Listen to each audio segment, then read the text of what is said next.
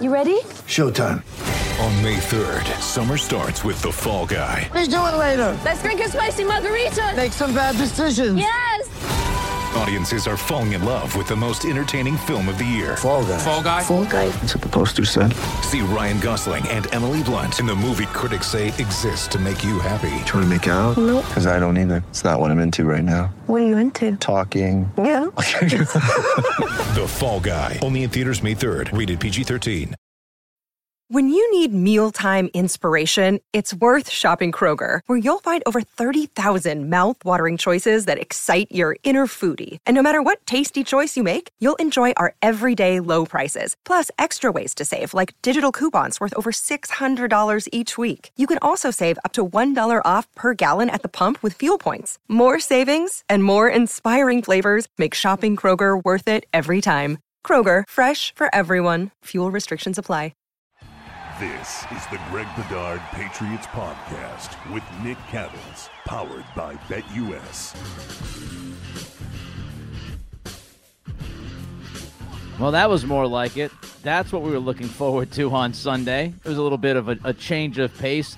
Of course, Greg Bedard Patriots Podcast, Nick Cattles, brought to you by BetUS.com, America's favorite sportsbook for over 25 years. Greg, before we get into the utter domination the Patriots had on the Jets Sunday, let's get into some of this news. And the biggest news for the Patriots, it's obvious, it's Jonathan Jones. He's on the IR. He's not only on the IR. Ian Rappaport reported yesterday that Jones is done for the season. Your immediate reaction to this news? Yeah, look, it's a tough blow for the Patriots. I mean, they already traded Stephon Gilmore. Now they go with Jonathan Jones, who, you know, I know some fans have a love-hate relationship with Jonathan Jones. In my opinion, I don't think they appreciate how hard slot cornerback is in the NFL. That, you know, what makes it different than, say, boundary cornerback in the NFL is that there's no sideline to help you out. I mean, when you're a boundary corner, you know you have the sideline. It acts as another teammate, basically.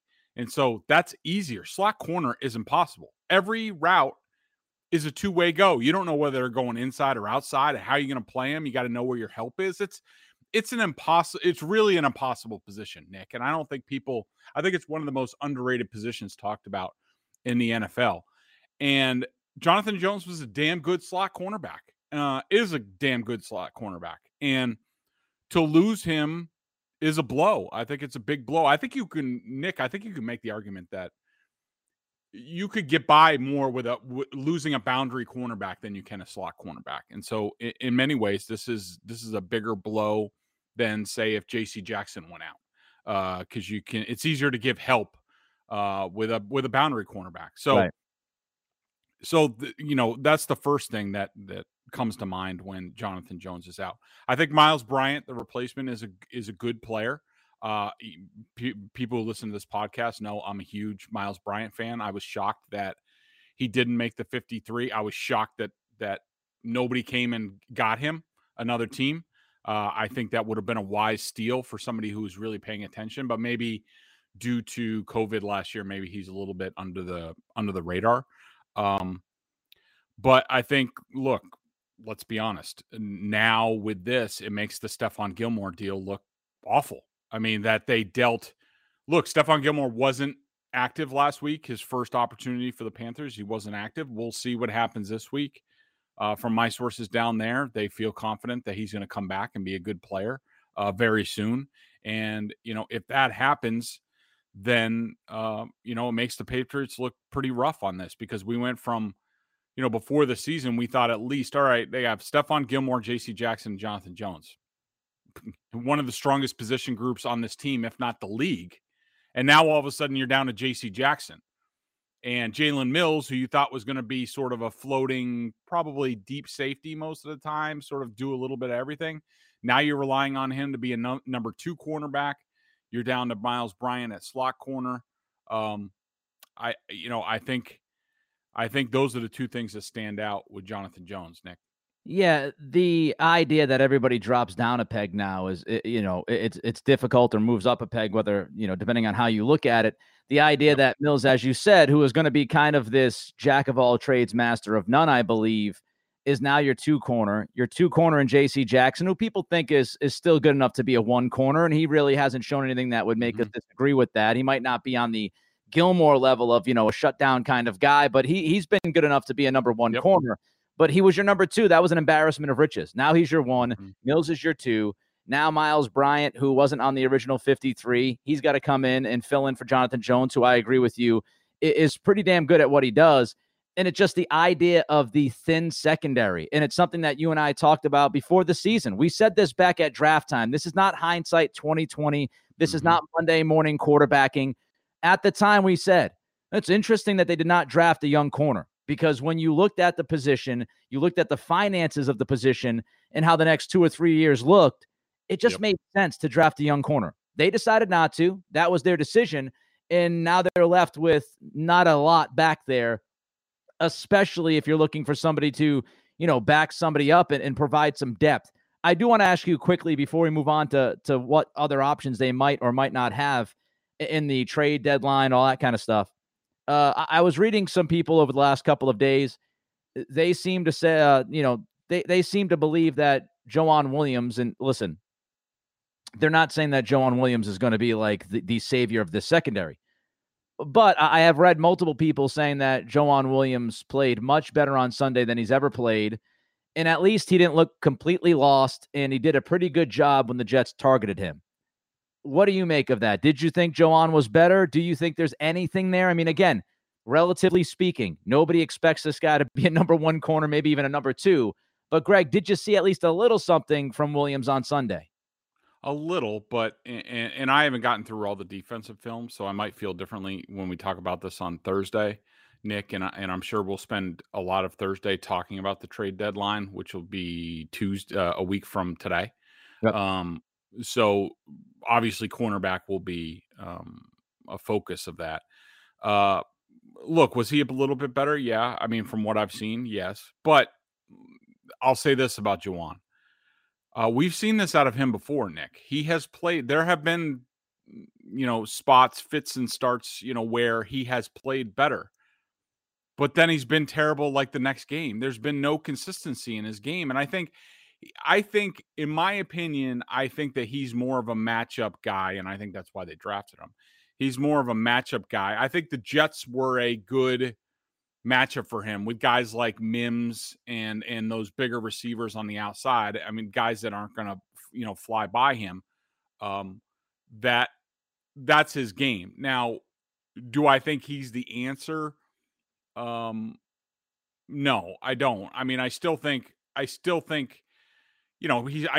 a fourth cornerback. And I think, in my opinion, I think D'Angelo Ross gets promoted from the practice squad. And then it's sort of a, matchup, depending on the matchup that week with receivers. Like, could I see Joejuan Williams matching up with Mike Williams this week with the Chargers?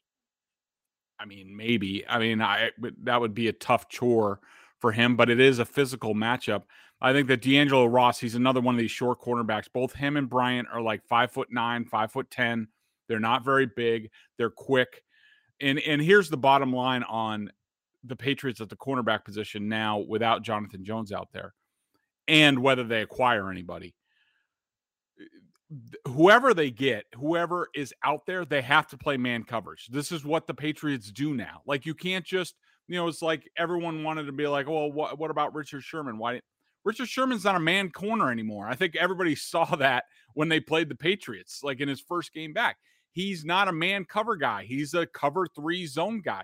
The Patriots can't do that. Their whole defense is predicated on playing man-to-man and playing good man-to-man. And they need to find cornerbacks like that. Can Joejuan do that? I have my doubts. D'Angelo Ross, I think, is pretty good at man covered, but he's a shorter guy, like I said, and so he's a matchup issue. So for me, I still think the top 3 cornerbacks stay the same as we saw at the balance of this game with Bryant going in for Jones. The fourth guy will be a matchup issue with Joejuan Williams and D'Angelo Ross, and then they'll go from there. All right, so let's look forward now. But as we look forward, we kind of have to look back. You mentioned the Stephon Gilmore situation, and we discussed that ad nauseum when he was dealt to Carolina.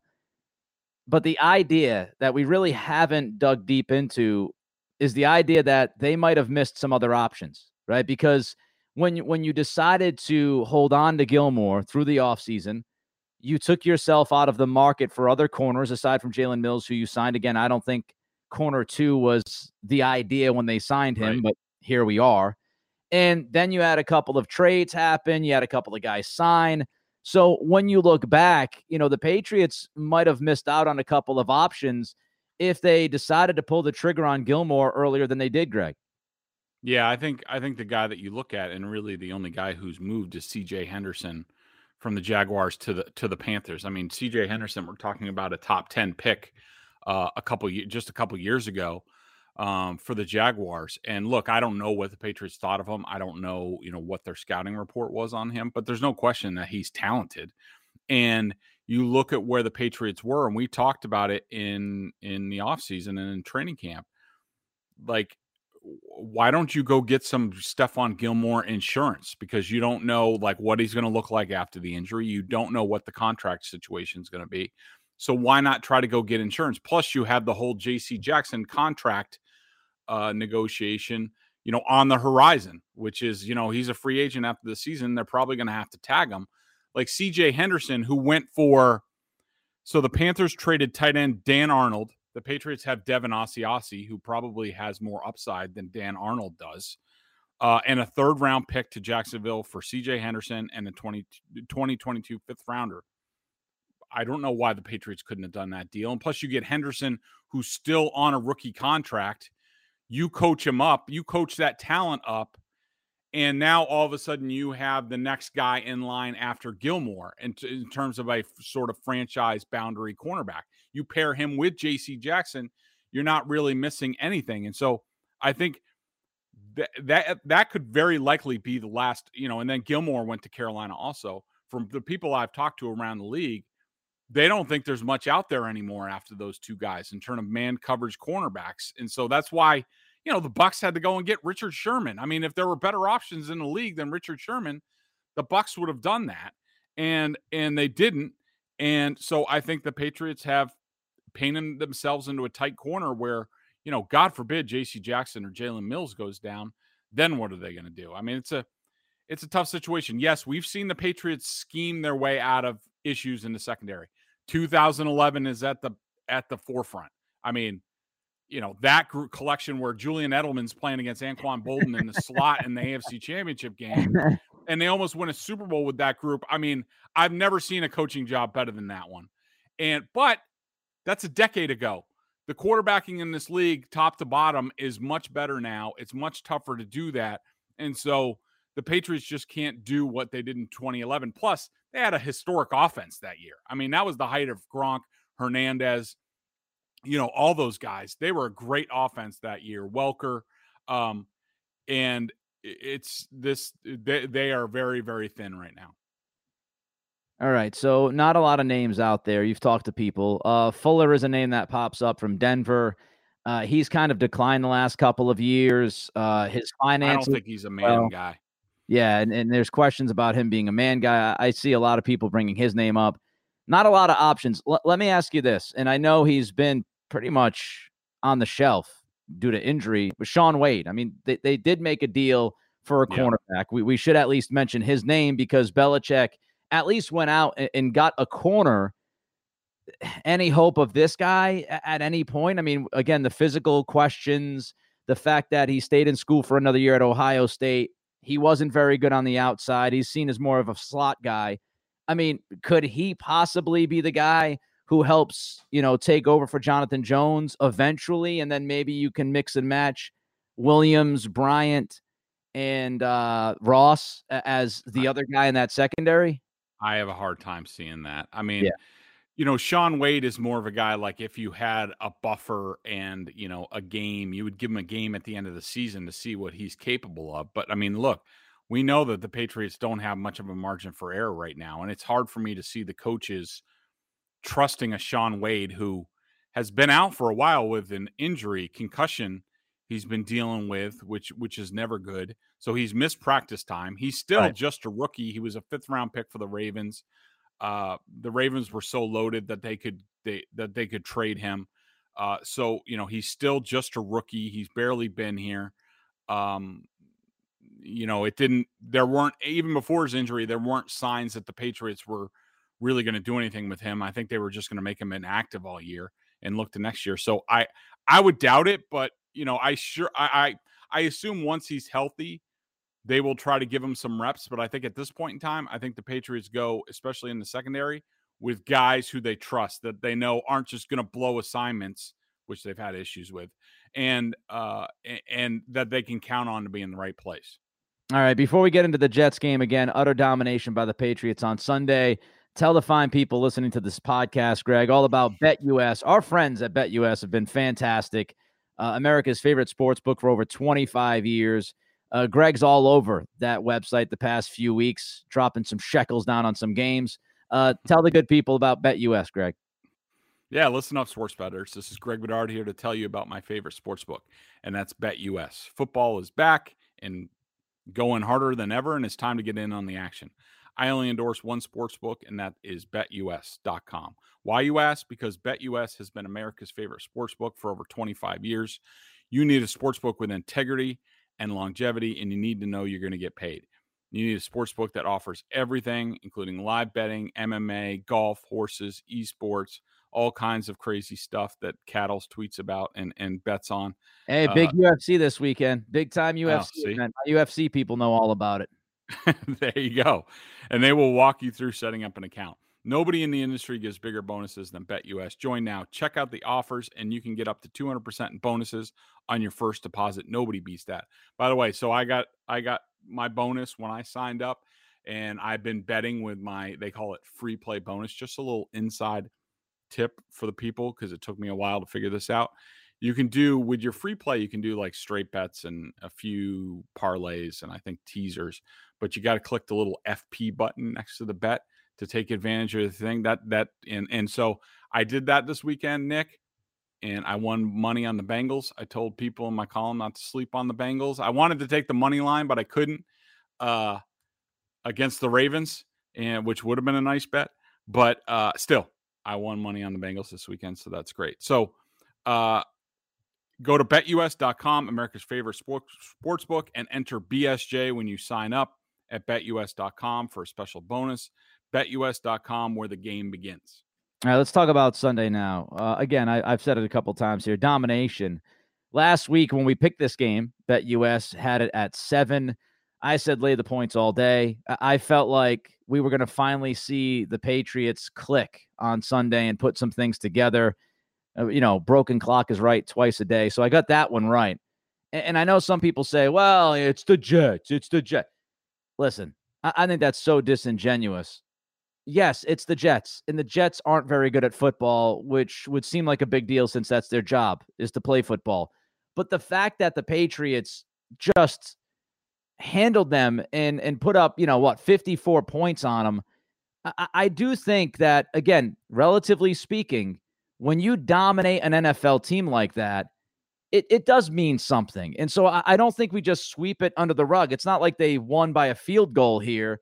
They showed they are clearly better than the Jets. And I think they showed at least some progression for sure offensively. The significance of the Jets win for you, Greg. Yeah, I think it was the biggest takeaway was the offense. I think that we've continued to see little baby steps with this offense. I mean, scoring 9 out of 10 possessions against anybody is a job well done. And I thought that the Patriots, the thing that impressed me, Nick, was just the execution level. From the first drive of the game. I mean, that the Kendrick Bourne and Nelson Aguilar play, and I broke this down over at BSJ this morning, showed me a lot, because that's the type of play where, there's 5 different parts that need to come together for that play to be successful. And so far this season, the Patriots haven't been able to go really 5 plays without something blowing up. And so for Mike Onwenu to cut the end, who was extended, and so that makes it an even tougher block. That's the whole key to the play. If he doesn't cut that end, the guy probably deflects the pass, maybe picks it off, it goes the other way, and we're like, here we go again. But he gets the end on the ground. That lets Mac Jones get the ball over to Kendrick Bourne.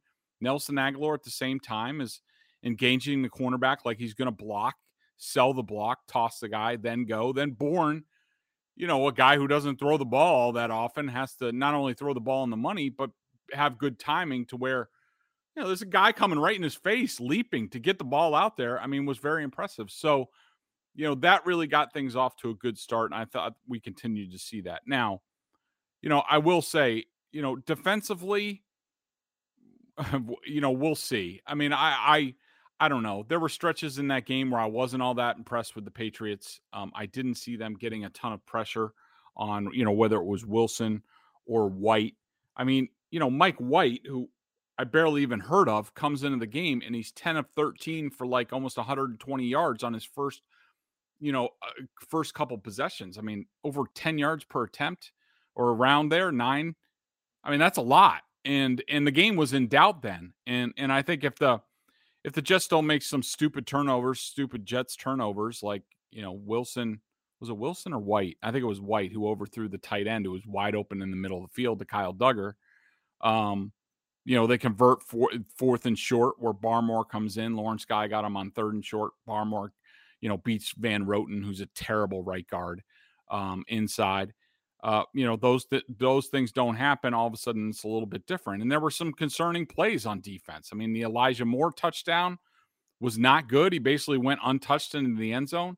So while overall there was a lot of good, there were still some concerning things in this game. And look, Nick, this game really doesn't matter unless we need it in context with what happens against the Chargers. Now, do I have more confidence that the Patriots are going to go to LA and play tougher against the Chargers and possibly win that game? Yeah, I do. And actually, I put money on BetUS on the Patriots, before the spread sort of got a little bit closer, because I think it opened at 6. I got them at 5.5, and I put money on the Patriots because I do think they're going to win the game outright. But if the Patriots go out there and play like crap against the Chargers, then the Jets game means nothing. But for 1 week, especially offensively, where I have the biggest questions about this team, I feel a lot better. And I now think they can go to toe-to-toe a little bit offensively with a team like the Chargers. And it's not just play close to the vest 3 runs. I mean, I think you put together what they've been doing offensively, and we've talked about some of the miscues, Damian Harris fumbling, at the goal line and things like that. You look at the whole composite of the offense in the past couple of games, it's definitely trending in the right direction. Now, is the defense trending in the right direction? I have questions about that. All right, so I'm just going to hit a couple of quick things here about what you feel better about after beating the Jets. You just hit some of it. So I'm going to kind of highlight mine, and you can go off of me, because I think some of it is the same stuff that we just mentioned. I feel like this team has a better grasp of their offensive identity, which, the run game is running interior over the guards. I think play action with Mac Jones has been wonderful. That'll continue. We see Mac. We saw this in the preseason. We saw this in camp. But again, things that you highlighted back then that people might have rolled their eyes over. Oh, this is too early. But Mac's control of the line of scrimmage and understanding, I thought Jerry Thornton did a great job of breaking down a play this week about it was the Bolden touchdown catch where, Mac understands what's going on. He motions Myers into the backfield. He identifies the mic. He knows what's coming. And it was that quick little screen dump pass to the left side to Bolden for the touchdown. Yeah, beauty. That's something that, when people talk about Cam Newton, that play ain't happening, folks. Like, no, not even close. Like if anybody is still in love with the idea of like, oh, they should have kept Cam, and just watch that play 200 times, burn it into your memory, and understand that that's why Mac Jones is the quarterback. And that's why a lot of us, me and Greg included, think he's going to be a pretty damn good quarterback at the NFL level. So I feel like they have found their offensive identity. You feel that way, Greg? Yeah, I think so. I mean, look, I think it's starting to come together what we thought. I mean, and you're right. It starts with the running game. And I think that, Damian Harris, ran the ball great in this game. The offensive line, I think, has really solidified with Karras at left guard and a Onwenu at right tackle. They are a much better unit now, and they're more consistent. And I think you're right about, Mac in terms of, the touch on that pass and the timing was beautiful. We saw a lot of that with him on Sunday. And I think that's been impressive, and it's a big thing for them moving forward. The line. the offensive line starting to get figured out? Yeah, absolutely. I think that Karras brings a little bit of toughness and physicality to the group where, I don't, while I like Onwenu as a player, I mean, obviously he's a much better tackle than he is at guard, but even at guard, even if Pro Football Focus loved him, he still didn't. I think he played like a rookie. I mean, that happens when you switch positions, but I don't think he had a lot of confidence. Where Karras knows exactly what the hell he's doing, and he plays tough, and I think that gives confidence to the rest of the line, especially a guy like Isaiah Wynn. I think Isaiah Wynn playing next to a Ted Karras is, somewhat similar to Joe Thuney in terms of experience. And we know Wynn did a lot better with Thuney. I think you put Wynn and Onwenu next to each other, and they're both kind of like in between. Am I sure I'm doing the right thing here? And they don't play with confidence, and I think that trickles down.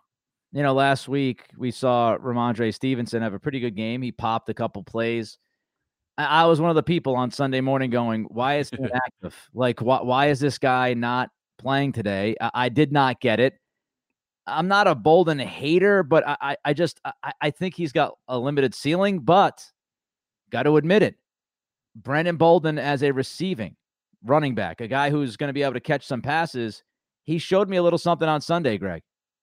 Yeah, I mean, I've always thought Bolden was a good player, and I know some of our members were like, in my game report were like, what, no mention of Brandon Bolden? I don't know. I mean, I didn't think any of his plays were a high degree of difficulty. I mean, it's not like the Jets didn't have anybody within like 20 yards of the flats on any of these plays. And so, I wasn't overly impressed. I mean, I think that Bolden's a good player. I like to have him. I still think he's more of a, fourth running back. Stevenson, to be a healthy scratch, tells me or indicates that the coaches weren't happy with something behind the scenes. Hopefully it's very minor. And this was a, one game sort of, I don't want to say suspension, but just, put him in the barn a little bit for a week. Right. But I wish I would have liked to have seen a little bit more out of JJ Taylor in this game. Yeah. I think he's a guy they got to get going, but at least they got some plays out of the running back position. Yeah, I think it's all relatively speaking in your expectation level with Bolden. Like if you start thinking Bolden's a good player going into that game, then you're not too surprised. Me, again, I don't, as a running back, I just really don't see much from him. But so when he makes, some plays, and he makes an impact, it stands out to me. The last one I want to talk about quickly is Christian Barmore. I think he's been really good. And I think we've touched on him from time to time, but from week one until this past Sunday, I think he's been as good as you would hope and maybe even better, Greg. What do you see, especially, the run defense? This run defense was awful early on in the season. They seem to be getting better as the season goes on. Your thoughts on the entirety of that run defense and especially Barmore being in the middle and the kind of impact he's had his rookie year? Yeah, I think Barmore's been great. He's been one of the best players on this team, in his playing time opportunities so far this year. We know that he can bring some pass rush inside. I think he has played pretty well against the run, and I think he's earned more time, and I think he should be out there more. I thought we saw an uptick in his playing time this week. It's well deserved. Look, I've said it before, I'll say it a million times. The Patriots need more impact players on the field. Barmore's an impact player. And, it'd be nice if they could find some linebackers who could impact at the second level. But, I'll take the front. But, yeah, they were better against the run as a whole this week. Jets aren't great on the interior, center, right guard. Vera Tucker's pretty good at left guard. So I don't want to go overboard about it. But, look, being better against anybody in the NFL is a good sign for this team. Yeah, and they weren't good. They weren't good against the Jets the first time with run defense. So, yeah. At least they prove that they can get better against the Jets running football. All right, you got a guy that's kind of in both columns here. You feel better about him, but you're also worried about him. His name is Jonnu Smith. What do you make of him? Yeah, I mean, look, he went from they looked like they were avoiding him to they actually went to him on the first drive like multiple times, get the ball in his hands. You could tell they're trying to get Jonnu to feel better about himself. Yep. And that probably happened, and that's good. That's good for this team because him with the ball in his hands, he's dangerous, and he makes this offense a lot better. that being said, watching him, I don't know, there's just something off about him that, like, when I watch him, like, and we've seen him have some of these issues on, like, the drop pass for a pick six. Like, I don't know how to explain it, but it's just like, I don't know, there's always like 50 steps to do something. Like, he's probably the least precise route runner, offensive player like I've ever seen. Like, I don't know. He seems a bit out of control at times, that he's very unpredictable. You're not sure, where he's going to be. Is his timing going to be right? And it's just, I don't know if he's always been that way, or it's just he's feeling his way, thinking his way through this offense. But yes, he was more productive on this game, but still, some of the plays that he made, I'm just like, it doesn't look right to me, Nick. And I continue to worry about Jonnu Smith. He is probably the proverbial poster child for a guy who, in this offense, which is a little bit more complicated, he's thinking too much year one, that he will be much better year two, but year one is just a little bit tough for him. All right, let's get to a lightning round of 3 up, 3 down, because there's a couple here in your 3 down that would fit with the 3 things that you're worried about. 3 up, Greg, quickly. What do you got? Yeah, the offensive line. I like this combination. I thought they executed well. I thought that Wynn was a little bit better in this game. I think that the right side of the line, Mason and Onwenu together, we always talked about Trent Brown and Mason being a formidable run blocking unit. Onwenu and Mason are right there in terms. It's not a step down from Trent Brown, in my opinion. They are very physical. It's tough to put up with. Harris was my second up. He's playing with confidence. Give him a crease, he's going to hit it. I think I heard something about that. His 32-yard run, he was the fastest running back in the league, and that shows up on film. He is freaking fast. When you give him a hole and he gets ahead of steam, he's pretty good. He's really rounding into a playmaker. Hopefully he stays healthy. And my other 3 up was Barmore, for the reasons that we talked about. He's an impact guy. They need more impact, and they need to keep him on the field. All right. This guy was on my down list last week for sure. He's on your down list this week, Jalen Mills. Yeah, I mean, he had 2 terrible penalties at least in this game. I think he had a missed tackle. I don't know. He just was not very good in this game, and I don't know if this is just who he is. I mean, you hear from your Eagles people. You're the sort of in-house Jalen Mills expert, and I think this is the Jalen Mills experience that we're in now, and now he's, your number 2 cornerback by far. So this should be fun. Yep, wasn't big on the signing when it happened. Still not big on it. Kyle Van Noy. Yeah, look, he makes a couple plays here and there, especially against the run, but outside of that, I mean, just a whole lot of nothing. I see him running into the center a lot, like. Yeah, I don't know. He gets a lot of playing time. The coaches trust him. Obviously, he knows the scheme. I just don't see the upside in him, and I'd rather see Josh Uche, who, even when he's not making plays to me, Nick, I see him at least bringing energy and bringing physicality and speed to the game, and I'd much rather swap Uche and Van Noy and see what happens for a game. I'm so tired and frustrated of the Uche stuff. Get him on the field, Bill. Give him a shot, for the love of God. You have the injury report down as a 3 down as well. Yeah, it's just tough. I mean, it seemed like every other play somebody was going down on this team. I mean, even Devin McCourty went out, and, you lost Jonathan Jones. There were some guys along the defensive line. It's just the Patriots have a rough go this year with a very late bye week. So they need to do what they can to preserve bodies because we know this is a 17-game season. The Patriots don't have a bye until I think like week 11, week 12, something like that. And it's not good that they keep losing people because we know this is not an overly deep group, especially on defense. All right, let's get to the BostonSportsJournal.com member question of the day. $39.99 on the annual plan. Top-notch analysis of all the Boston Pro sports, and boy, what a win by the Celtics last night. Crazy game. Membership at BSJ gives you access to a ton of video analysis Bedard does on the coach's film, direct access to him in weekly chats. Again, it's BostonSportsJournal.com. The question of the day, Greg, is from Boston sports fan. Why the hate for Patricia? When one thinks of him, he obviously has a role Hanger-on label seems like sour grapes, Greg.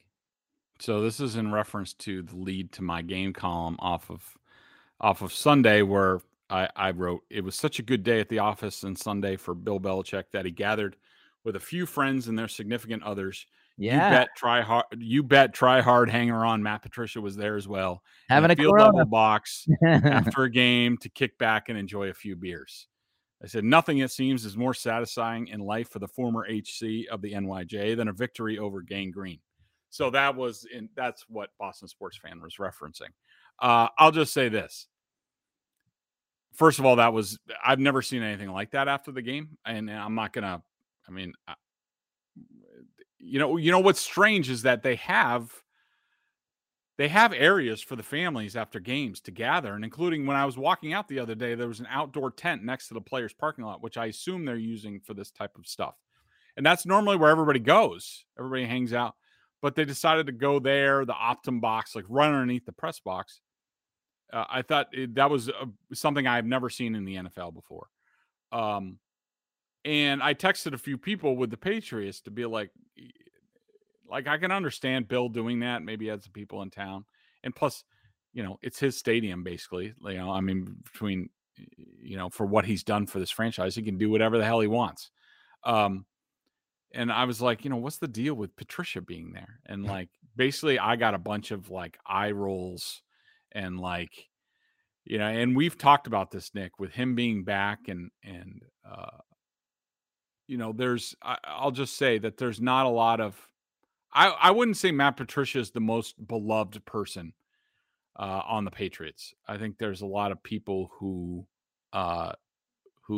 don't really care for him that much. They don't like how he's sort of like a mini Bill. I mean, if you read any of Seth Wickersham's book, and I'm not all the way through it, but there are certainly some interesting Matt Patricia passages in there about how he puts a pencil behind his ear like Bill, except he has a laminated play sheet. You can't write on it with a pencil. And including that after the Eagles Super Bowl, that Patriots coaches were pointing the finger at Matt Patricia for the reason why they gave up that many yards in that game. And he obviously had something to do with the Malcolm Butler situation in that game. And so I think people say, you know, from people with the Patriots that I texted about, they were just like, you know, they were saying basically it's not a good look for him to be doing stuff like that out in public, that he loses respect in the building. How much he had, I don't know. By basically showing to be a Bill hanger-oner. So I thought I would point that out in my column, and I stand by that. Yeah, I mean, listen, I don't know. I don't know Patricia. I don't know what's going on behind closed doors. It's rather obvious that Belichick likes him, that they're, you know, friends, whatever you want to say, how deep that friendship runs. I don't know. But, you know, I think this is just Patricia saying, I don't care. I'm hanging with my guy and I'm going to go have a beer. So stick that in your pipe and smoke it. And, you know, maybe there's a little bit of jealousy because of that friendship between Patricia and Belichick. But I'm not saying that those other people in the building don't have reason to be a little, you know, eye roll emoji to Patricia. It's just this idea that they're friends. It's rather obvious. I mean, he's Bill's guy. And so, you know, friends hang out together. Whether it's a good look or not, I mean, I don't know. This week we got a big one. Chargers at LA, which really isn't a home field advantage. We'll talk about that game coming off the heels of this impressive win against the Jets. Yes, it was the Jets, but I thought it was impressive the way that they handled that game. We'll have a lot more on the Chargers game. Justin Herbert, what to expect from the Patriots offensively. It's the Greg Bedard Patriots podcast with Nick Cattles, brought to you by BetUS.com, America's favorite sports book for over 25 years. We'll talk to you in a couple days about Chargers Pats on Sunday.